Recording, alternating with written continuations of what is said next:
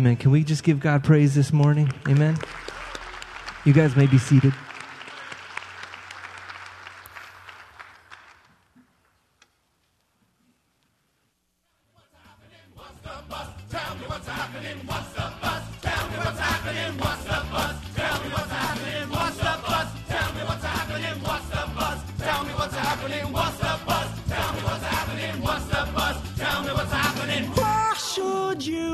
To know, don't you mind about the future?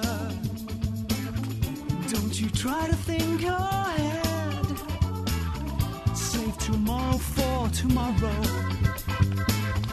Think about today instead. What's the buzz? Tell me what's happening. What's the buzz? Tell me what's happening. I could give you facts and figures. What's the buzz? Tell me what's happening. Give you plans and forecasts. Even tell you where I'm going. When do we ride to Jerusalem? When do we ride to Jerusalem? When do we ride to Jerusalem? When do we? Well, good morning. Good morning, all. My name is Ed Hires. I'm one of the pastors here. Welcome to all of you. Blessed Christmas season, those that are here, and to the thousands tuning in all over the world right now. Thank you. Thank you. All right. I have the pleasure of starting our Christmas series today entitled Fulfilled. And we're going to be looking at different prophecies from the Old Testament that prophesied about the coming of Jesus, fulfilling this time of the season where we celebrate that actual coming. But more importantly, or at least as importantly, is that by that coming, not only was our sins forgiven, but also all of a sudden this particular amazing event opened up all of God's promises to you and to me. No longer earned. No longer do we have to be good enough, but now they were ours for the asking and for the taking. So, who knows where that song is from? Jesus Christ Superstar. How many people here have either seen the play or the movie? Okay, not many. How many people here have at least heard of it? How many people could care less?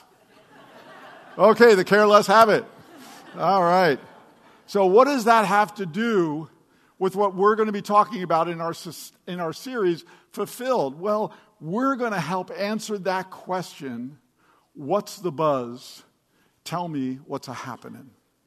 Okay, we're going to start, since we're talking about prophecy over the next 3 or 4 weeks, we're going to start by defining these words. So let's define the word prophecy. And that is a statement that something is going to happen in the future. And a prophet is the power or the ability to know actually what will happen in the future. So we have an individual who knows, who then makes a statement. Now, I want to tell you how important this was in the Old Testament, that if those two didn't combine well, you didn't have to worry about any more prophecies, okay, because you were stoned. So back then, you had to think twice before you said anything. But the good news for you and I was that we had genuine, legit prophets in the Old Testament that spoke about the second coming of this Savior, and they were right on. They were right on. So we're going to look into those. 1 Peter chapter 1, verse 10 to 12. I don't have that up on the screen if you have your Bible or your phone or tablet. 1 Peter chapter 1, verses 10 through 12 in the New Living Testament. This salvation was something that even the prophets wanted to know more about when they prophesied about this gracious salvation prepared for you. They wondered what time or situation the Spirit of Christ within them was talking about when he told them in advance about Christ's suffering and his great glory afterwards. They were told that their messages were not for themselves, but for you. And now the good news has been announced to you by those who preached in the power of the Holy Spirit, sent from heaven. It is also wonderful that even the angels are eagerly watching these things happen. We're going to begin with a prophecy from Isaiah. And this is considered by many to be one of the most important prophecies in the Old Testament, and it lays the foundation for so many more. Then Isaiah said, listen, by the way, Isaiah now is talking to King Ahaz. And God has told Ahaz, you give me a sign to prove that I am who I say I am. And Ahaz said, I won't do that. So that brings Isaiah to these comments. Then Isaiah said, listen well, you royal family of David. Isn't it enough to exhaust human patience? Must you exhaust the patience of my God as well? All right then, the Lord himself will give you the sign. Look, the virgin will conceive a child. She will give birth to a son and will call him Emmanuel, which means God is with us. Now, an interesting prophecy, right? A child will be born of a virgin.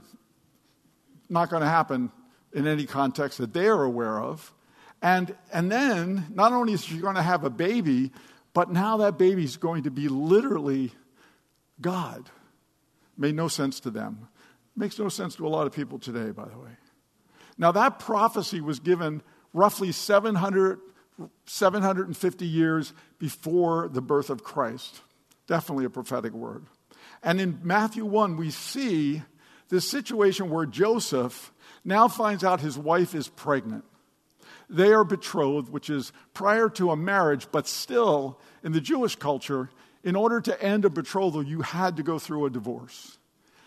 There was tremendous shame in having a baby out of wedlock, so much so that, again, the punishment was severe.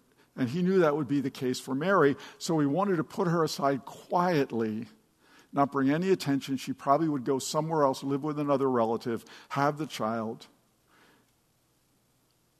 And Matthew says this, as he considered this, an angel of the Lord appeared to him in a dream. Joseph, son of David, the angel said, do not be afraid to take Mary as your wife, for the child within her was conceived by the Holy Spirit, and she will have a son, and you are to name him Jesus, for he will save his people from their sins. All of this occurred to fulfill the Lord's message through the prophet. Look, the virgin shall conceive a child. She will give birth to a son, and they will call him Emmanuel, which means God with us. Now, I don't know about you, but if I was Joseph, this all seems a little ridiculous.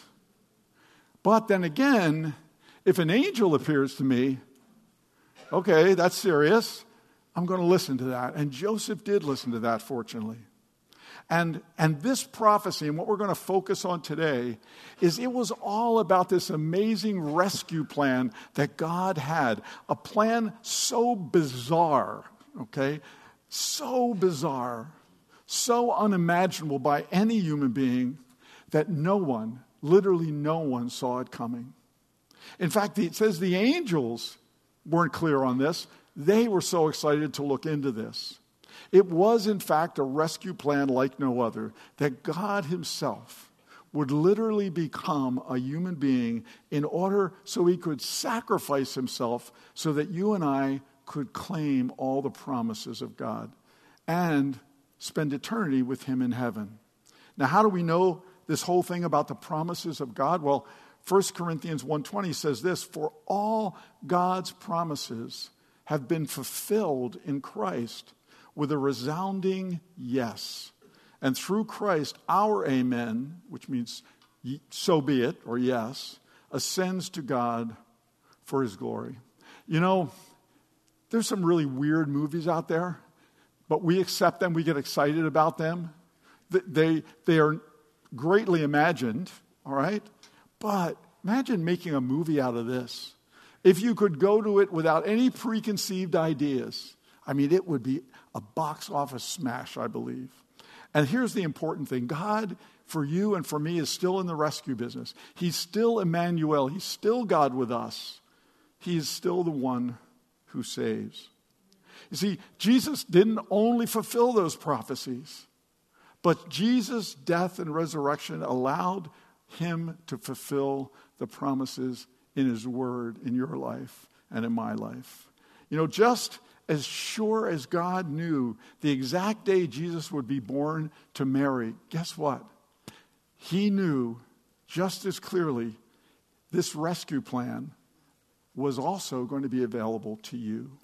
He knew exactly when you were going to be born. In fact, this rescue plan was so clearly defined that it's written in a book before you were even born. Here's what it says in Psalm 139:16. You saw me before I was born. Every day of my life was recorded in your book. Every moment was laid out before a single day had passed.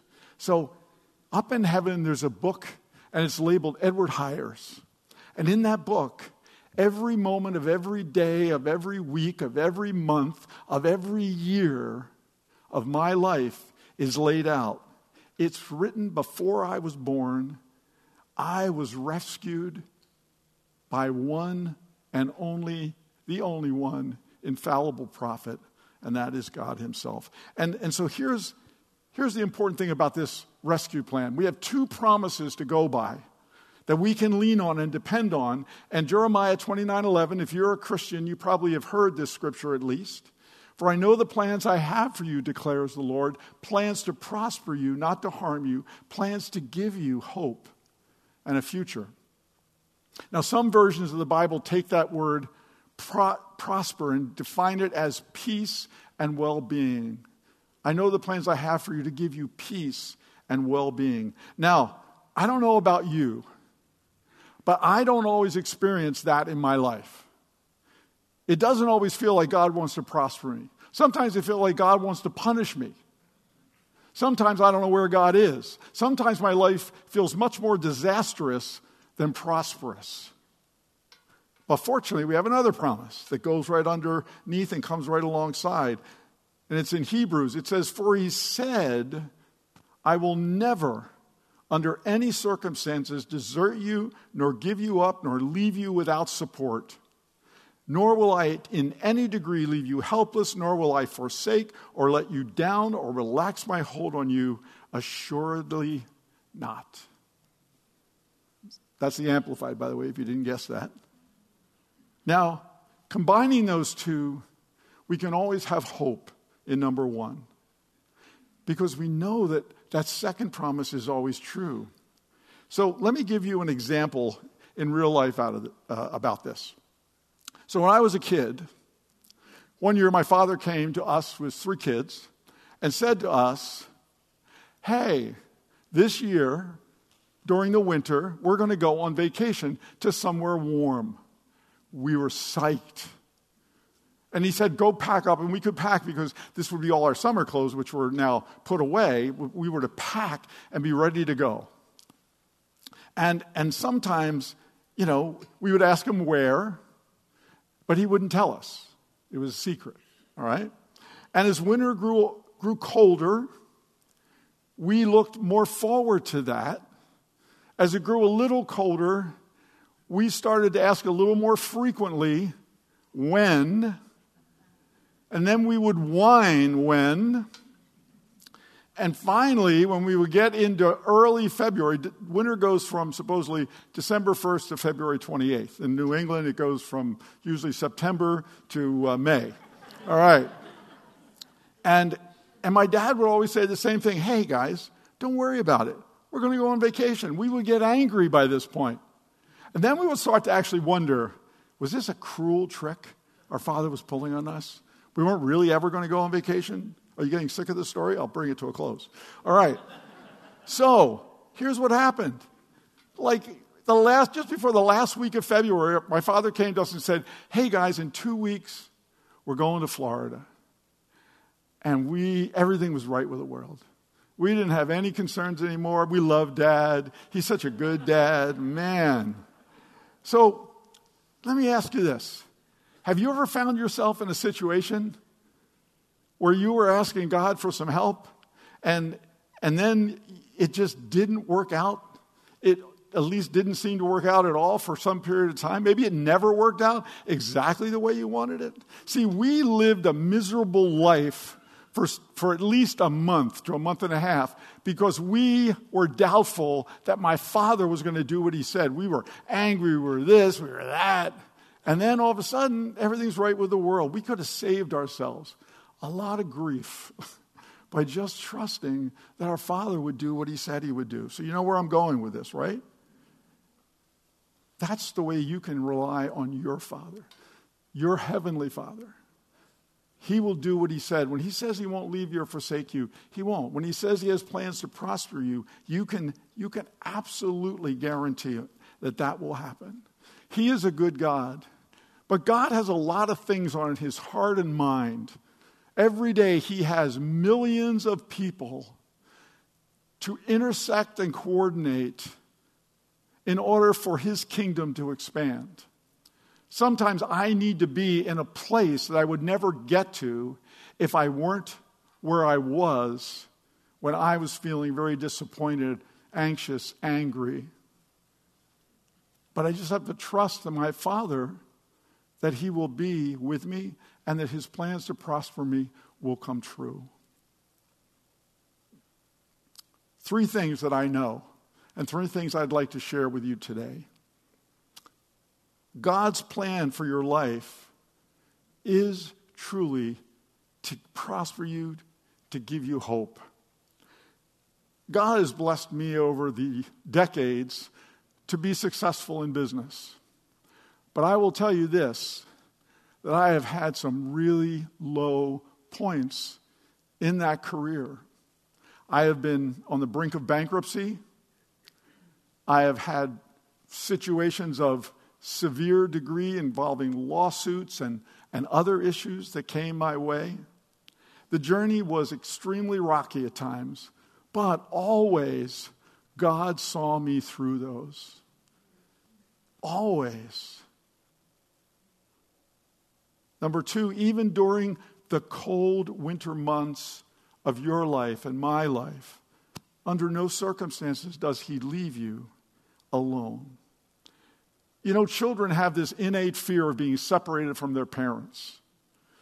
In a mall, amusement park, whatever it may be, when they can't find mom and dad, they freak out, right? Well, in this case, we never have to worry with our Heavenly Father. He never loses us. He never loses us. He's always, always there. You never have to search for him. And last, the 3rd thing, because of Jesus, your rescue from the cold is clearly assured. But here's what isn't assured, is the timing. And my Father had the perfect timing. I don't know why he chose to do that. Maybe he chose to do that because he had something he wanted us to be able to do on the trip that he knew we couldn't do until that time he picked. Maybe it was something he knew wouldn't be good for my 2 sisters to be pulled out of school because they weren't as smart as I was. Hey, Pat, if you're watching. But whatever it was, maybe he couldn't afford it till then. But whatever it was perfect timing for us. We had a great trip. Couldn't have been better. See, amidst all the plans that God has for you, some of those plans are going to be rescue plans. And he is amazingly going to weave those plans together out of the book of your life so that in the end, it's such a good ending. It's such a good ending. So let me tell you about a rescue plan that I had an opportunity to be involved in just in the last couple of weeks. And, I love it when God does something, and you can just see it develop as you go through a process. So we are currently, we actually have built a home. We've moved into about a week and a half ago. We're downsizing, getting rid of the Alps, which is what our driveway was. So we have been going through this, and we've had a lot of workmen in our house, off and on. So we had recently a couple of workmen came in, a kind of a lead guy and his assistant, and he was doing his work, and I look for, opportunities. It's always hard, by the way. It's you're always hesitant. But I said to him, I said, hey, I'm a pastor of a church in Manchester. I'm just curious, where do you go to church? So I'm seeing if God is at all opening a door, opening a window for me to walk into spiritually. This one turned out to be a wall, okay? Because the first thing he said, oh, no. No God stuff for me. No, absolutely not. So if you knew my life, no God. And by the way, no offense, please, I don't want you to take offense. I'm happy for you if that's where you go, but I'm not going there. So again, I figured that's kind of a closed door. And he was big and had tattoos, and I wasn't going to push. Then he said, he's working away. I happen to still be there, watching what he's doing. And he turns and he says, I have a question for you. I said, okay. He said, it's a deep question. I said, okay. And with that, what he was doing got to a critical stage. He had to stop and do what he was doing. And then when he got done, a minute, whatever it was, he really wasn't doing anything critical. And with that, his helper says, so what's the question? What's the question? And so he looks at me and says, 12 years ago, I was diagnosed with a disease that was almost definitely going to be fatal. I had a 3-year-old son, and I couldn't imagine what it would be like to not be there as he grew up.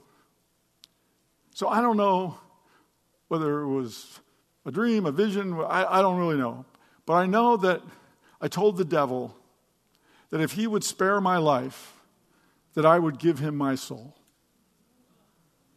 And he says, so here's my question. Did I sell my soul to the devil? And you could see the sincerity in this guy. He wanted an answer. I was able to look at him instantaneously and say, absolutely not. And he said, you really? I said, absolutely. He said, you're that sure? I said, absolutely. He said, how do you know? I said, well, first of all, you weren't a Christian at the time. He said, oh, no. I said, so you're going to hell anyway. So I said, Satan doesn't have to give you any time on earth. He's got you. Okay, that's number one. Number two is he is a despicable, I can't even describe to you how evil this devil really is. And the bottom line is, you're not.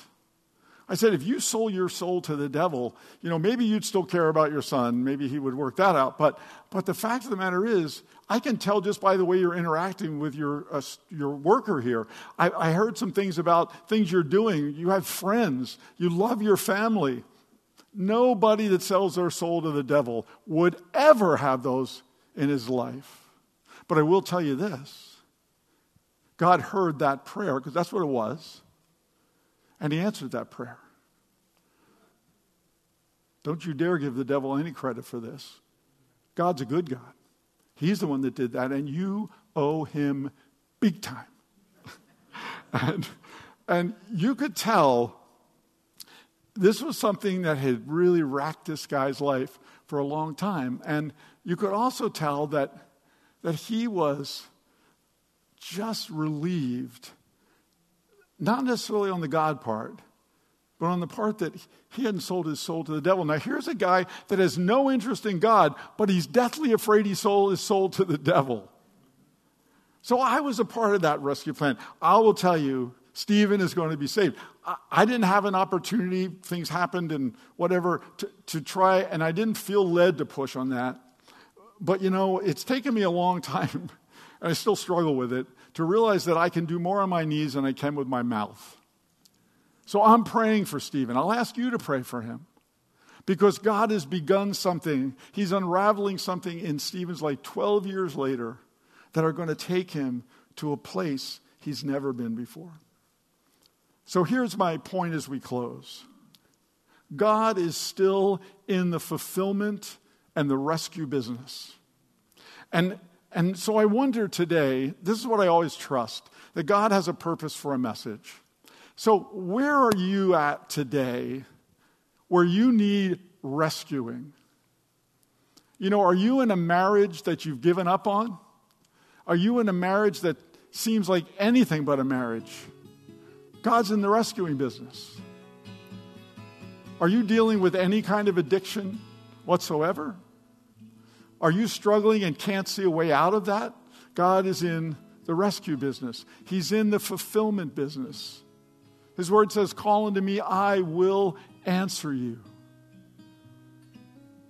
Are you in a depression that needs rescuing? Are you having anxiety attacks that just debilitate you? God's in the rescue business. He is Emmanuel. He is a member of the Godhead, Jesus. You know, he was with the people of his day after he was born. He was with those that were alive, but he's clearly alive in our lives today as he was there. He is, always will be, a rescuer. So I'm going to pray for you today. I'm going to pray that those that are going through something, maybe it's an adult child situation, but you're going through something and you would be honest and say, Ed, I need a rescue right now. See, I don't ever believe it's an accident when God gives a message to someone up here. You know, when God gave Kevin that message on prayer, man, that really struck me. That really struck me. I don't know about you, but sometimes I struggle with prayer. I'd rather do something than just sit there and kneel there or whatever and pray. I know it's horrible for a pastor to say, but I mean, I do it. But when I hear a message like that, I get motivated because I hear God speaking to me. I hope God's speaking to some of you today. So here's what I'm going to ask. I want to pray for those that are saying right now, I need a rescue, Ed. I want to pray for you. So I'm going to ask you to do something. No one's going to know what it is you need rescuing from. Would you just raise your hand for just a moment? I want to pray for you, for God's rescue. Please raise your hand if that's you. Yeah, there's a lot of us. Raise your hand. Come on. All right, you can put your hands down because God saw all those. And by the way, if you didn't raise your hand, you need rescuing. God loves you. He hears that. But Father, so often I have needed rescuing, more than I would like to admit. And every time you have come through, not always the way I wanted, definitely not always in the time frame I wanted, but always being faithful. Lord, there are some here today that they need being rescued from life in general because they've never accepted you as their Lord and Savior. They don't even know if they believe that any of this is true. But Father, the word says this: no man or woman comes to God except the Holy Spirit draws them. So right now, for those needing the ultimate rescue, to be able to accept Jesus as their Lord and Savior, would you move in their hearts right now? And would you give them such a desire that they don't even know where it comes from, but they just know that they know they need to do something. And Father, for those going through whatever it is, relational issues, financial issues, addiction issues, marriage issues, those addicted to pornography, those that have whatever issue in their life where they raised their hand, Lord, they said, Father, I need rescuing. You tell me this before I preach, but you did definitely tell me this time. There's going to be people here that this message is for them. So, Father, I pray for them. I pray that you would give them the faith, the assurance that you are who you say you are, that you do what you say you'll do, that you stand by us, that you never forsake us, that your plans are good plans for us. That, Father, we would hang in there because we have a loving, merciful, graceful God. And, Father, when we have things happen that we can't explain, that don't seem like they came from your hand, Father, just hang in. That's what you would tell us.